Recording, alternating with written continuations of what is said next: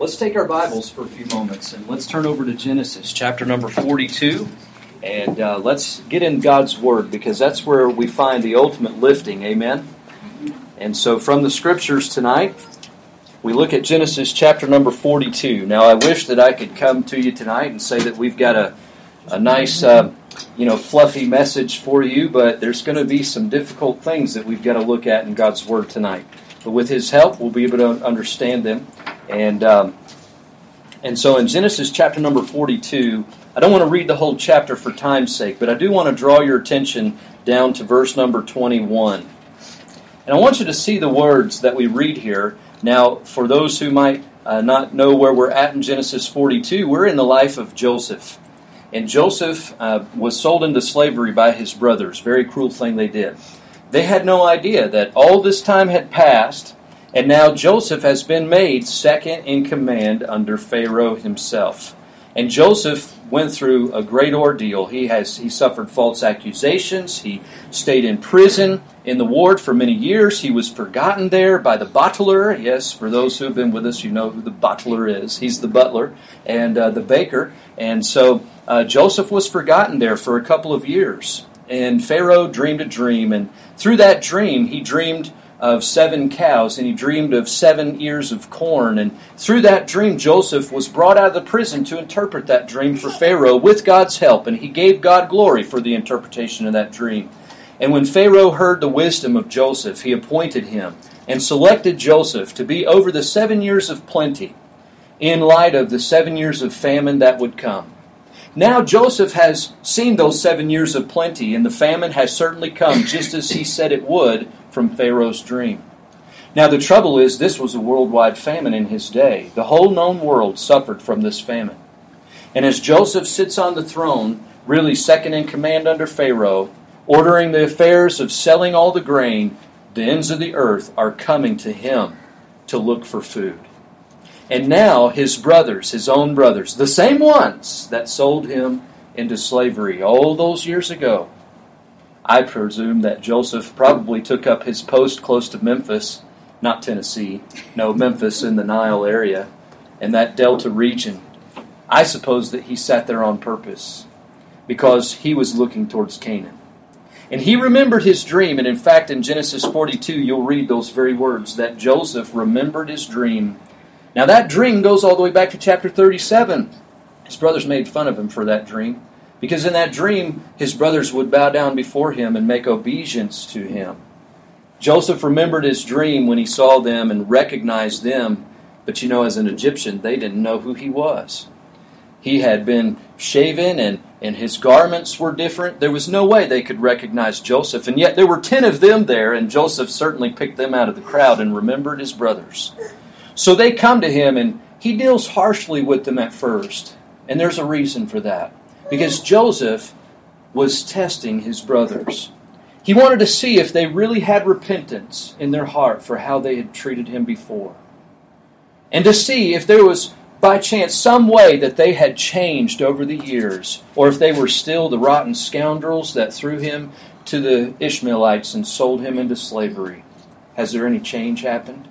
Well, we read verse 21, and they, the 10 brothers, they said one to another, "We are verily guilty concerning our brother." Who are they talking about there? They're talking about Joseph. They know they're guilty. Now, Joseph didn't bring any of this up, mind you, and they don't know that he's listening. See, they think that as an Egyptian, he can't understand them because he's been speaking through an interpreter this whole time. So he's kind of incognito. He's under the radar. And they don't know that he can understand everything they're saying. And they begin to pour their heart out and say, "We are verily guilty. We are surely guilty concerning our brother, in that we saw the anguish of his soul when he besought us. When Joseph was thrown in the pit by them, he was crying out to them for mercy, and they would not listen to him. They would not give him any help, any mercy. And the Bible says, we would not hear. Therefore is this distress come upon us." What distress? Well, the chapter records how Joseph had them put in prison for 3 whole days. He had all 10 of them locked up. And then, I don't know if it was just he changed his mind somewhere along the way or he came up with a better plan. Originally, he was going to keep all 10 of them there until the family came. But he said, I'm going to do something different here. You can leave one of them. One of the 10 has to stay back in Egypt because I want to prove your words. You're telling me you've got a father and a brother back in Canaan, and I think you're spies. Joseph is thinking they're spies, and he's accusing them of that. So false accusation. What did Joseph suffer at their hands? Well, he suffered false accusation, didn't he? Potiphar's wife falsely accused him of something he didn't do. And he suffered in prison. Now, they only had to spend 3 days there. Joseph had to spend years in prison. And before we think that Joseph is being too harsh on them, let's remember that God is the one behind the workings here, using Joseph to ultimately prove them and try them. And so Reuben, verse 22, answered them, saying, Spake I not unto you, saying, Do not sin against the child? Now, if we go back to chapter 37, where Joseph was thrown in the pit, we know Reuben had good intentions, didn't he? But he had his other brothers to deal with. I mean, it's 1 against 11 here. Well, 10, really. It's 1 against the other 10. And Reuben's he goes out, and he says, Don't hurt him. We'll figure out what to do later. But by the time he comes back, the brothers have already sold Joseph, and Reuben can't do anything about it. But here he reminds them, hey, I wasn't for what you guys were doing to begin with. Don't you remember that? I warned you. I told you. Spake I not unto you, saying, Do not sin against the child, and ye would not hear? Therefore, behold, also his blood is required. And they knew not that Joseph understood them, for he spake unto them by an interpreter. And he turned himself about from them. Joseph did. He turned himself about and wept, and returned to them again, and communed with them, and took from them Simeon, and bound him before their eyes. So the other 9, Simeon is going to stay back, and Joseph binds him. He ties him up and says, Simeon, you are staying here. And the others are going to go back. Now, as they journey, I think that we see a little bit of their guilty conscience here. And isn't it interesting how the Lord uses memories sometime? And He'll bring back those memories for a purpose. In counseling, many times I will try to help people and explain to them there's a big difference between guilt and conviction. Guilt is typically from Satan. And it's the world, the flesh, and the devil fighting against us. And guilt would tell us that, yes, we're wicked. Yes, we did something that we shouldn't have done. We're sinners. That's guilt. And we feel guilty and we feel shame from that. But what the devil won't do is offer you a way to get right. He wants you to stay guilty. He wants you to feel that weight of shame like you can never come before God ever again. But I'm thankful that the Holy Spirit works through conviction. And the guilt that we have because of our sin ought to bring us shame. But conviction then settles into our heart. And we realize that God is about restoration. He is about restitution. He is about reconciliation. And He wants us to be right with Him. And so He doesn't want us to continue in a state of shame. No, in our depravity, we are shameful creatures. A wretched worm am I, the psalmist said. Who am I that God would even think upon me, just a sinner? But He does, because He loves us. And as He's reaching out, He is proving what will become the nation of Israel.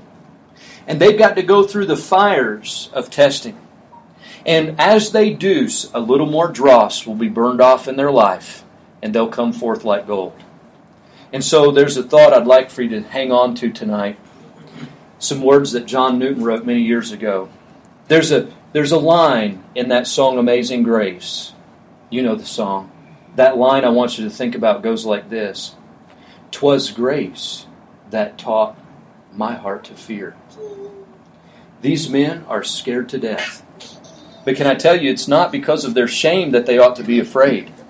No, it's by the grace of God that they have come face to face with their fears, and this fear is going to set them free so that they can find forgiveness and reconciliation with their brother.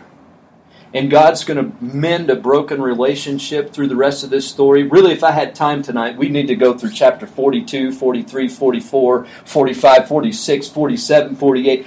You get it. There's a lot. All the way up to Genesis chapter 48, we see Joseph.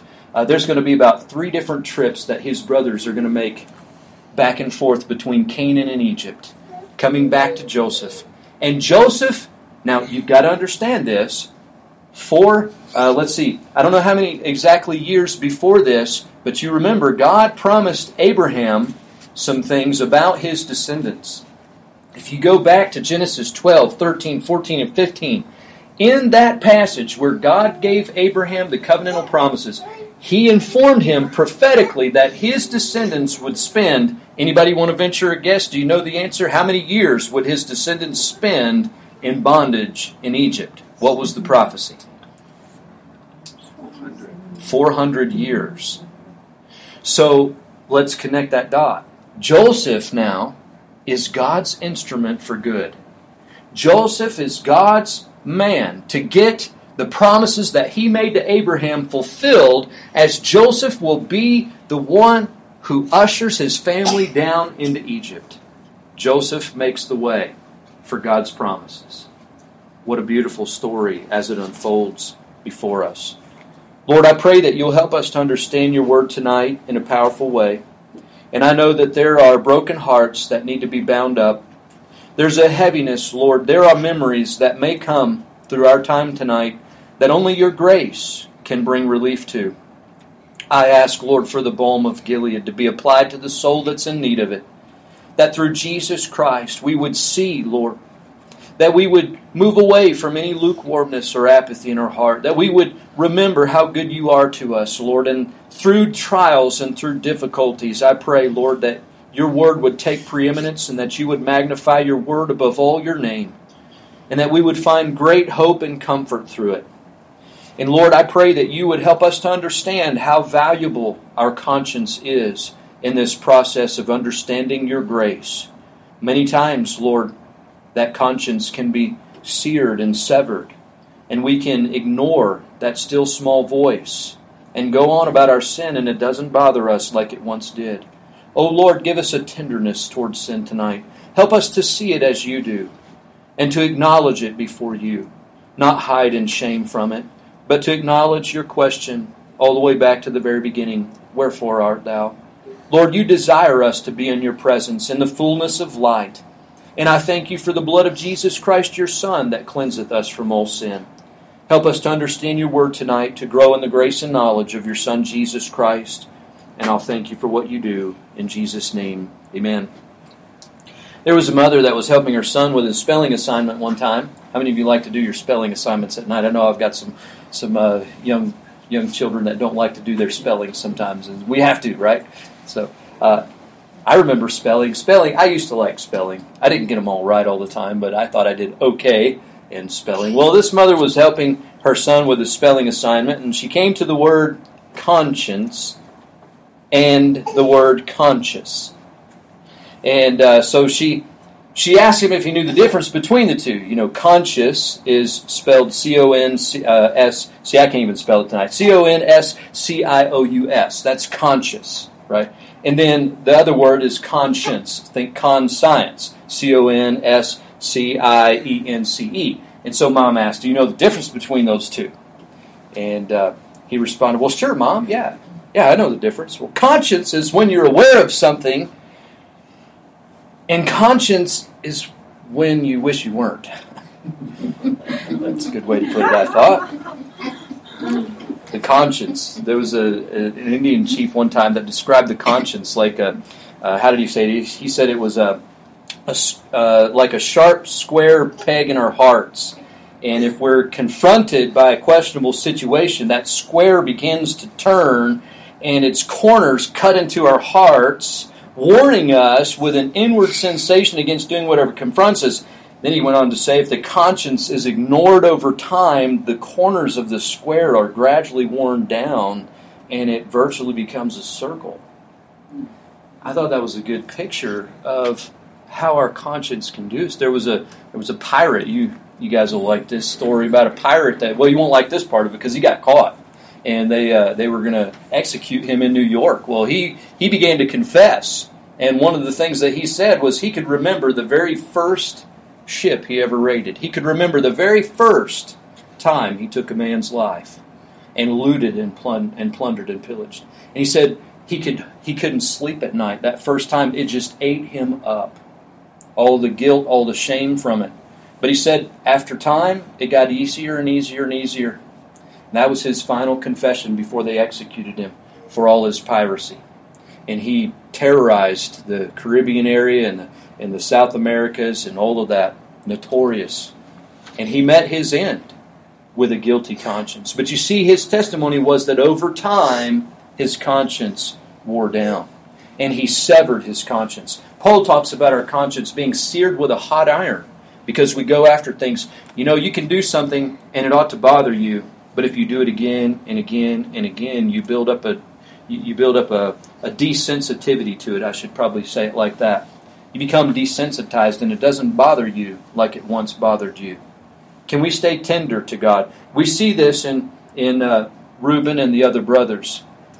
Now, as I studied through this passage, there were some things that stood out to me that really speak to our growth in faith. Going back to that phrase, "'Twas grace that taught my heart to fear." As these men confront their fears, they know that their sin is finally catching up with them. They don't need Joseph to tell them that God is doing these things. They just know.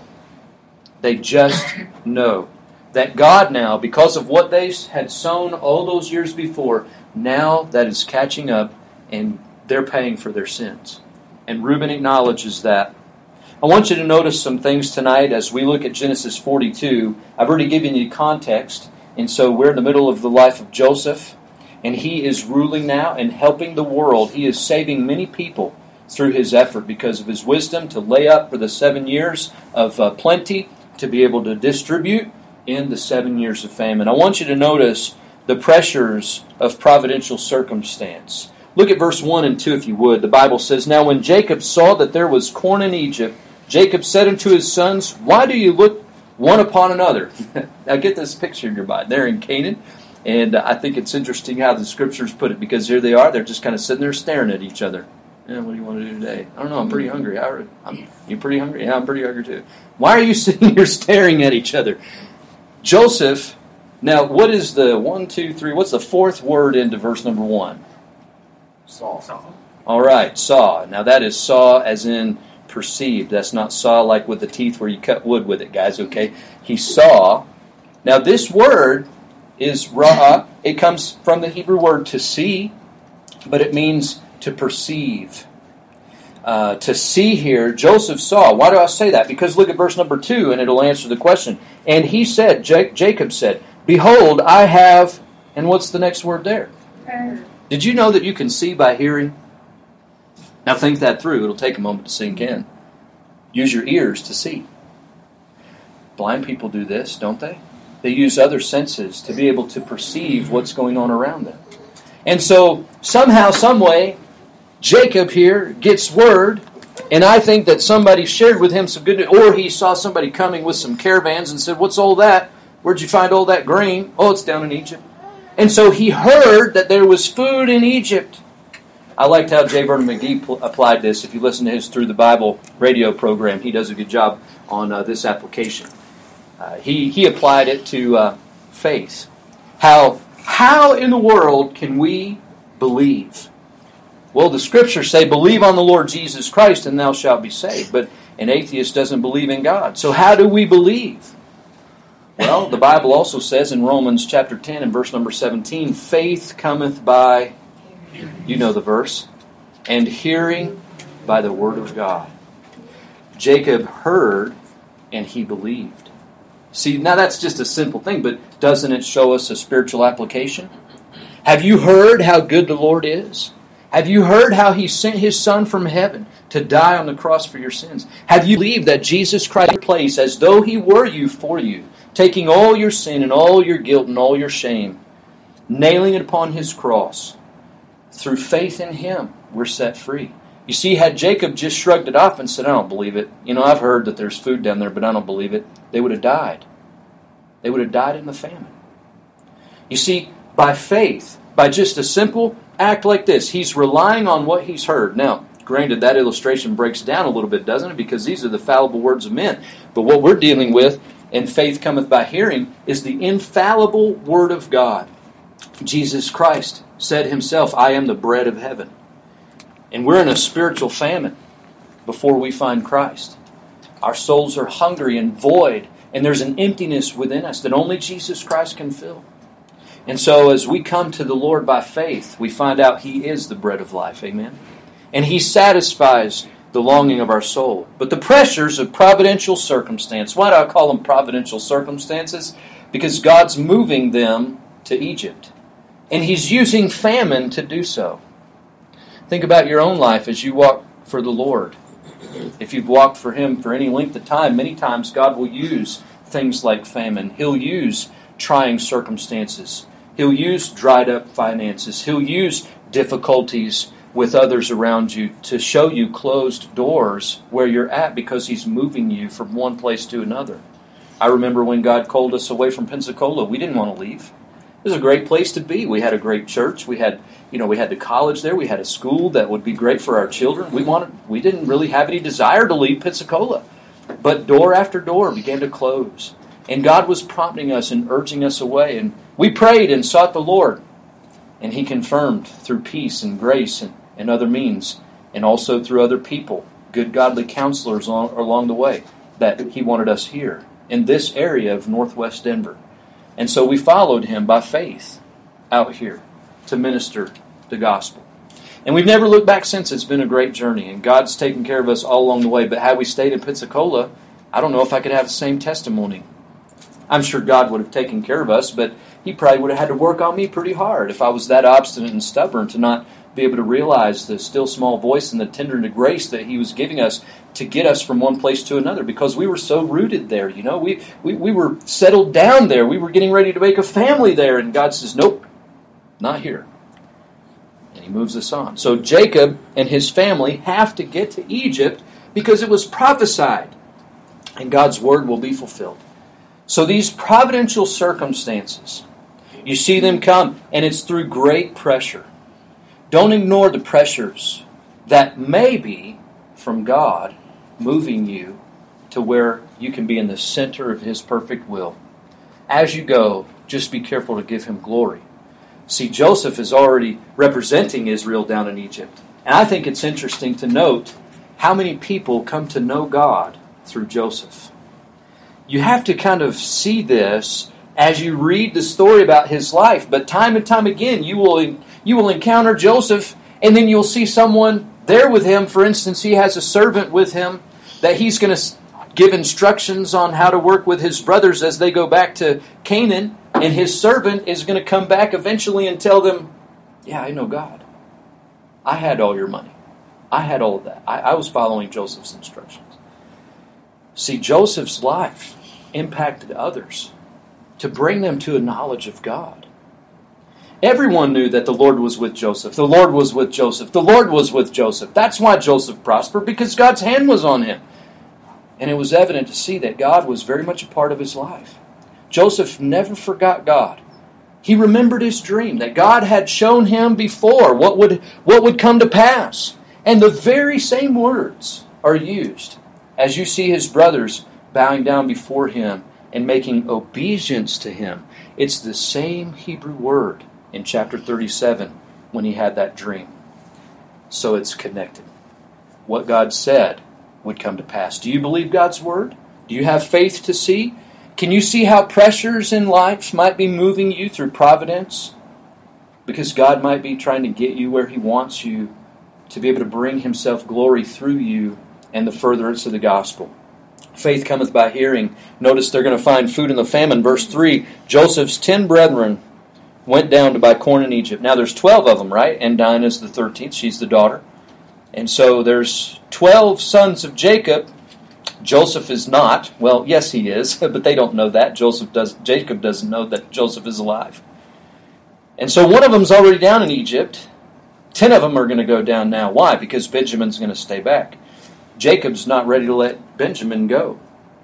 Why would this be? Well, I think his brothers have made their bed. Those other 10 that are going to go down, Jacob knows. Can I tell you, there's sometimes parents just know. We might not be able to quite put our finger on it. I think old Jacob's like that here. You remember that fateful day that we read about in chapter 37 after his brothers threw him in the pit? How did they cover it up? Well, they took his coat of many colors that Dad had given him. They killed a kid of the goats and they smeared blood all over it. They just brought it to Jacob and said, Dad, what's this? So it's all good, right? It's all covered over. Nobody's the wiser. Oh, Jacob just came to the conclusion that Joseph had been slain and killed on the message, as he sent him up to go check on his brothers. It was all Jacob's fault that Joseph fell among trouble and got killed. He can't blame the brothers for it because he doesn't have proof. But I'll tell you, I think old Jacob's wiser than we think he is. Old Dad knows. And this is proof of it right here because he says, Benjamin, you're not taking him down there. Not again. I've already been bereaved of one of my children, and I'm not going to let that happen again. So even though he can't quite blame them, I think deep down inside he knows they had something to do with what went on with Joseph's disappearance. Hey, just keep in mind, Mom and Dad know sometimes. We can't quite put our finger on it, but God gives intuition, and we might be able to see some of that. They're going to find food in the famine. They're going to go down to buy corn in Egypt. Benjamin is not going to be sent with them. And the sons of Israel, note the name Israel here, came to buy corn among those that came, for the famine was in the land of Canaan, and Joseph was the governor over the land. He it was that sold to all the people of the land. Out of all the people that are down there, think about this providential meeting. I mentioned I think Joseph took up his place of business there in Memphis on purpose because he's out there looking towards Canaan. Reminded me of another father that was looking for his son to return. See, the faith of Joseph even comes through in that, doesn't it? Because he believes God is going to use him, that now he's in this position to see Israel come down and fulfill the very word of God. They're going to find food in the famine. I want you to notice, beginning in verse number 6, all the way down to verse number 28, not only do we see the pressures of providential circumstance, we also see the pain of a proven conscience. The pain of a proven conscience. Proven there, I mean tested. This conscience, the conscience of his brethren, are going to be tested. And it's going to be tested through pain. There's going to be painful memories. If we read verse 6 and just skim on down, we see there's a lot of remembering going on. Verse number 9, Joseph remembered the dreams. See, those were memories that Joseph had that reminded him that God's still moving and working. And then he works with his brothers and deals with them harshly. He calls them spies. Now, we might think spies, is this a military campaign? We think of covert operations and those kind of things, Spy Academy and all the stuff that we listen to with Patch the Pirate and his stories. No, that's not the kind of spies that he's making them out to be. In the East, in the Asiatic areas where Canaan is, in this day and time, it was known that people would come and they would spy out the land in this sense. And that's what Joseph is blaming them for. Not that they're coming to try to amass a military conquering of Egypt. That's not what Joseph's concerned about. What he's looking for are people that are going to come through and see where the storage barns are. And then when they go back home, they're going to tell their buddies. And in the middle of the night, they're all going to get their torches and their pitchforks and however you want to imagine it. And they're going to come down and raid all the barns and steal all the grain. And Joseph says, that's why you've come. You've come to see where everything is, to spy out the land, and to be able to walk here and there, and to be able to strategize on how you're going to come and raid and take all of this grain that we're helping everyone with. They said, no, that's not true at all. That's not why we came. Now, one of the things I noticed here is, if you read chapter 42 and you don't keep reading, you're going to think that they just automatically started spilling all the beans. No, we've got a dad back home, and we've got a brother back home, and we've got all this back home in Canaan, and we're not spies. We promise you we're not here to do any damage. We just want to come get food so we can live. You go read chapter 43, you find out, when they get back to Dad, we get a little more details. Because Dad basically says, why in the world did you open your big mouth? Parents, we never have to worry about our children saying anything, that would kind of put their shoe leather in their tongue, huh? No, we don't have. Dad's saying, why did you spill all the beans to Joseph? Why did you? Well, you go read it. And their answer is, because he asked us. He asked us intensely. So as Joseph was dealing with them harshly, you've seen the good cop get bad cop kind of thing, right? Where they put you down under the spotlight and one of you makes you sweat and the other one comes in and offers you some water and the other one makes you sweat until they break that confession out of you. I don't think that they just offered up this information. I think Joseph worked with them to be able to get it out of them because he knew them. He knew they had a dad. He knew they had another brother. And so he was able to get that information out of them, and they were able then to share with him, yeah, we do have our father back home. But that was something interesting that I noted, because if you read chapter 42 again, it just looks like they came forward and spilled the beans with no prompting. They just gave up all the information. Well, no, Joseph was working with them. What does that show us? It shows us the wisdom that Joseph has, in that he is understanding better what God is doing in this situation. From his vantage point, he is being used as God's instrument to prove them and to try them and to test them to see if their conscience really is bothering them. And we read it in verse number 21 and following. It's eaten them alive. Joseph didn't bring up these memories, but there's painful memories. Painful memories. And Reuben is saying, all those years ago we did this, now it's catching up with us. God is requiring Joseph's blood at our hands. See, they don't know this is Joseph. They think Joseph is gone. It's catching up with us. Painful memories. A pricked conscience. We continue reading. And in verse number 25, Joseph commanded to fill their sacks with corn and to restore every man's money into his sack. Now I want you to pay attention to this, because Joseph has grace toward them. They don't understand it. Hey, let's illustrate it this way. Let's pretend like you had to go do some grocery shopping. You like to go to the grocery store, right? You're going to head over here to King Super, and you're going to fill your cart up, and you're going to go up and get all the goodies. You know, all the Pop-Tarts and all the good stuff from the freezer section and the ice cream. And it doesn't matter what kind it is; it's all the favorite kind anyway. And so just ice cream galore, and your cart's filled with all this sugar that you really shouldn't eat, and all these goodies. And you go to pay for it, and you check out. You go through the line, and you pull out Mom's credit card, because that's how you're going to pay for all this junk food. And then, you know, the card gets swiped, and you load it all into the car, and somebody carts it home for you, and you get it all unloaded, and lo and behold, when you get the credit card statement, you find out that $450 grocery bill, well, it's actually showed up in your account. So you just made out of the grocery store, and you got all your food, and they just gave it to you. You didn't know it was the manager's special on that day. That's a huge manager special, by the way. They don't know. But that's how it worked out for them.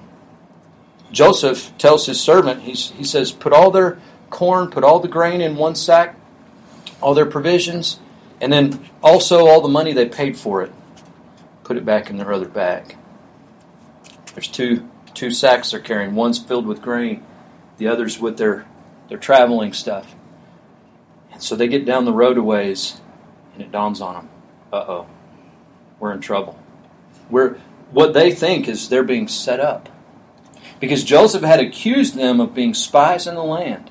And now what are they going to do? If they turn around and go back, they're going to get locked up for treason. And it's going to be proven. What are they going to do? They're not going to have a leg to stand on, because they've got all their money and they've got all the grain, and now they're in trouble. So what do? Well, they continued on home, because they can't go back without Benjamin anyway. They've got to get Benjamin. So they go back and they're going to try to work with Dad. Dad, we've got to get Benjamin back there. Reuben is the first one who stands up and says, hey, Dad, there's only 9 of us now, right? Can you count? One of us is missing. Do you know which one? Anybody want to venture a guess who stayed behind? I referenced him earlier. Joseph bound him before his brothers. I read the commentaries, and commentary after commentary says, we don't know why he picked Simeon. So I have to agree with that. I really don't know. The text is silent on why he picked Simeon. But let me look back on Simeon's life here for a few minutes. Simeon did some very wicked things. If you go read Genesis 37, it does not say Simeon's name, but some of the wording is almost identical with the murmuring, the talking amongst themselves that was going on when Simeon and Levi decided to go take it out on the Shechemites for what they did to Dinah. The same kind of talk was happening. I just guess, okay? And I don't have, I can't prove this, but my guess is, number one, it's logical, because if you have Reuben and he's already confessed Reuben's the one that's responsible for everybody, we're going to pick Simeon because he's the second born after Reuben, right? So it makes sense to pick Simeon, but I think there's more. Just suppose, okay? I want to emphasize, suppose. Supposition now. Don't quote me on this. But back at that pit encounter, when they were talking amongst one another, hey, let's kill him. Let's throw him in the pit. You go read the language. I wonder if the rabbins weren't onto something in their writings when they blamed Simeon for Joseph winding up in the pit. So I think there's more going on here, that Joseph is singling out Simeon for a deeper purpose. Simeon is going to have to stay back now, and Joseph's going to get a real opportunity through this time. And then I'm just guessing with all of this, but I think there's a reason why Joseph picked Simeon. I really do, even though I don't know exactly why.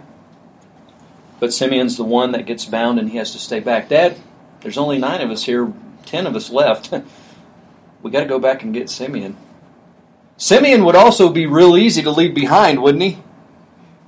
So you can understand Jacob saying, Benjamin, Simeon, no way, no deal. Sorry, Simeon. Simeon is not going to have good things prophesied about him in Genesis 49. When it comes to that passage where Jacob is blessing his children, Jacob doesn't favor Simeon. He doesn't smile on Simeon. And so for them to be saying, Dad, you got to give us Benjamin, we got to go get Simeon, Dad's going, I don't think so. Not on my watch, not this time. I've already lost another one, you want to take this one too? He's not going. So the brothers wind up staying back as long as they can before they come back to Egypt. And finally, Reuben initially stood up to Dad and said, Dad, let me take him. If anything happens to him, then you can kill my boys. That's pretty strong. That's what Reuben said. Jacob said, no way. Why? Because Reuben had ruined his testimony prior to this. Remember how he messed up? Yeah, go read it. And so Reuben and Jacob, they're not on good terms either. And Reuben has already ruined his testimony, and Jacob's not going to let Benjamin go with him. And we're leading up to getting to the place in Judah's life where he shines the greatest that will ever shine. Comes down to it, and Jacob, they're getting hungry again. All the grains run out. They've got to go back to Egypt to go get more food.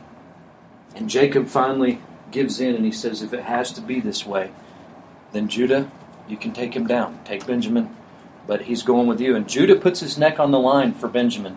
And he says, if anything happens to him, then let me be guilty for the rest of my life. Dad, we've got to go get food. And Jacob says, all right, take him down. So Benjamin comes back, and Joseph recognizes him right away. They have the big dinner, right? Joseph sees him coming, and he says, kill the fatted calf and get everything ready. We're going to have a big smorgasbord dinner, and it's going to be at high noon, and we're going to all sit around the table. Well, Benjamin gets so much he can't even eat it all. He gets 5 times as much as the other brothers when they sit around the table. Because Joseph recognized him and favored him. Now it's going to continue on, and there's going to be a worse mess that comes out of it. But through this, I want you to notice, Joseph is picking up on his brothers that God has really been working on them all these years. We're talking about decades. Decades are catching up to them now. And God has been working on them, and Joseph sees clearly. They're sorry for what they did. They have brought forth fruit meet for repentance. And that brings me to my third and final thought for you here tonight. The proof of fruits meet for repentance. As they come back and work with Joseph, there's no question these boys have changed. And I say boys, but these are grown men. These men have had a change in their heart and a change in their life. They're not the same that they were when they threw Joseph in the pit. God is getting them ready, and He's purging them, and He's proving them, and He's testing them. Why? Because these will become the 12 tribes of Israel. And God will raise up a nation through these men that will turn the world upside down for Jehovah. And it will be come and see the glory of the Lord. The Shekinah glory will one day dwell in Israel. They've got to go through this purging to get there. One day, we're going to be with the Lord. And we're going to be glorified. We're going to be caught up together with Him in the clouds to meet the Lord in the air, and so shall we ever be with the Lord, right? That's what the New Testament tells us as Christian believers. And we've not replaced Israel. God's program is still for Israel, and He's not finished with Israel. And He's going to use Israel through that great tribulation, through the time of Jacob's trouble. He will once again use Israel to reach the ends of the earth with the good news. But right now, as the church, we've been grafted in. And we have the responsibility to take the gospel to the ends of the earth, knowing that this whole life is a process of sanctification. That as we grow in the grace and knowledge of Jesus Christ, things are going to come. Pressures of providence are going to move us to be purged. Memories are going to come back, sometimes painful memories, and remind us so that we don't forget from whence we were delivered. And so those might hurt, but never forget what Jesus did for you when He set you free from that, when you found forgiveness of sins through His blood. These men are being purged. We're in a process of sanctification, looking forward to that glorification when one day we're with the Lord, and 1,000 years is as a day, and a day is as 1,000 years. Sin will have no part in us whatsoever once we get to that place. But through this time of sanctification, let's not turn a blind eye. Let's not live in a way that would sear our conscience. Let's stay tender to the things that the Holy Spirit might bring to our remembrance. You know, the Bible says God is light, in Him is no darkness at all. We've got lights in here. You get into the light and you can see I got a nice bruise yesterday for moving stuff around. I didn't know that until I looked in the mirror today. You know, we look in the mirror of God's Word and it shows us, oh yeah, oh wow, oh, that's why that hurts. That's why there's pain. As we draw close to God, as we draw close to the light, you can expect that light to reveal things in your walk with God that He will bring to your memory, He will bring to your remembrance. Let that work on you, to bring you to the blood of Jesus Christ once again. And don't forget, 1 John 1:9 is still in the Bible for us as Christians, and it will always be in God's Word. If we confess our sins, He is faithful and just to forgive us our sins and to cleanse us from all unrighteousness. He's faithful. He's just. Every time He will do it. And it's right for Him to do it. Why? Because Jesus Christ is our advocate. He died in our place as though He were us, for us. By the time you close chapter number 42, you see Jacob here. He's really in a woe is me moment. How many of you know the song, Jesus Loves Me? This I know, for the Bible tells me so. Well, if Jacob had his chance to rewrite that, he'd probably be singing it like this. No one loves me, this I know, for my trials tell me so. The emphasis is all on Jacob because he can't see what God is doing. Joseph can, and he's walking by faith and not by sight. But Jacob, all he sees is the grief, all he sees is the pain, all he sees is the sorrow. What did God use to bring about this quickening of conscience, this confession of the brothers of Joseph? He used the pain of what they were dealing with in their conscience, the pain of all they were going through with the famine, God prodding them along. He used Joseph's harsh words to prick their carefully constructed defenses, one person wrote. The words had begun to get through, and now God uses solitude. You know, they were put in prison for 3 days straight to think about what they'd done. When you get time alone, that's time to think. That's time to meditate. And God uses solitude, physical imprisonment, and He set them apart from life's incessant trivial demands and gave them time to awake to His displeasure. It sinks in and we think, oh man, I really messed up. Sometimes solitude can help us come to that knowledge. In this custody. One person who protested against this was A.W. Tozer. He was a great pastor in the city of Chicago some years ago. He expressed his concerns in a book called The Pursuit of God. How many of you have ever read that? It's a good book. You should read it sometime. I don't agree with everything that Tozer said and did, but Pursuit of God, that's a good devotional book. I would recommend it. He said, there can be no doubt that this possessive clinging to things is one of the most harmful habits in life. Because it's so natural, it's rarely recognized for the evil that it is. Things just cling to us. We need that solitude. We need to get away from that sometimes and just remember and think about God. And so he says its outworkings are tragic. Nor is it only the things that keep us from God. The frantic, busy pace of our lives keep us from God too, said Tozer. God must be cultivated in our heart. That takes time. The idea of cultivation. This is an exercise. And so it was so dear to the saints of old. You know, we've got a generation that I think has forgotten how to do this. It has no place in our total religious picture. Slow motion. You know, this we can't deal with it. We've got to be fast-paced. We have this on-demand kind of Christianity. Fast-flowing, dramatic action. A generation of Christians reared among push buttons and automatic machines. Now, this was Tozer writing decades ago. I would say, now we've gone away from push buttons to push screens and sometimes just VR or whatever. AR, AI, what do they call artificial intelligence? Self-driving cars, that's scary. And so, as Christians, we need to think about how this might impact our walk with God. Are we impatient? We can't let things slow cook like it needs to. We got to microwave everything. Microwave devotions.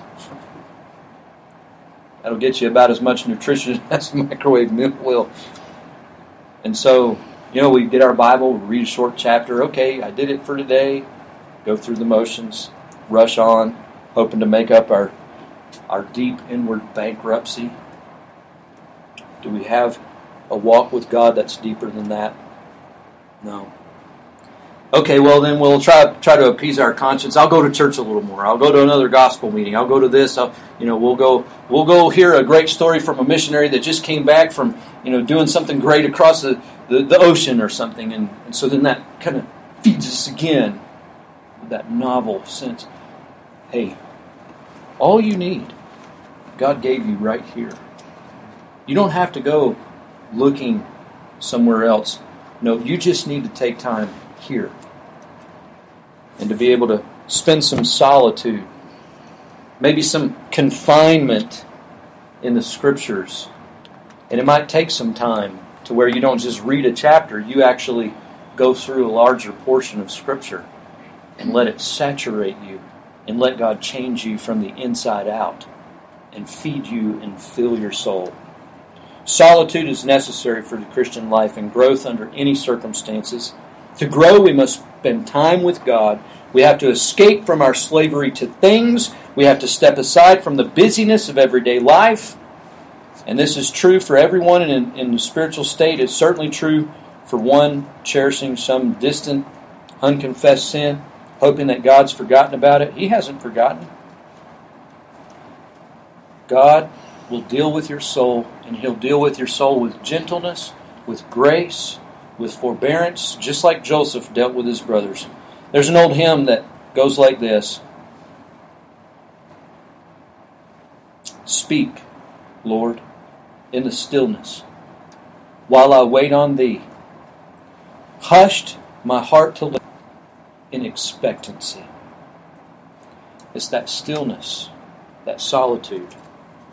That's where you'll find that the still small voice and the conscience just might bring something back through the Holy Spirit that has put that barrier between you and God. That's where you'll deal with it. That's where you'll put it under the blood. And that's where God will open the floodgates and rain His grace upon your soul once again with refreshment and renewal. And you might get back to a little bit more of normal in your Christian life. And by that I mean on fire for God.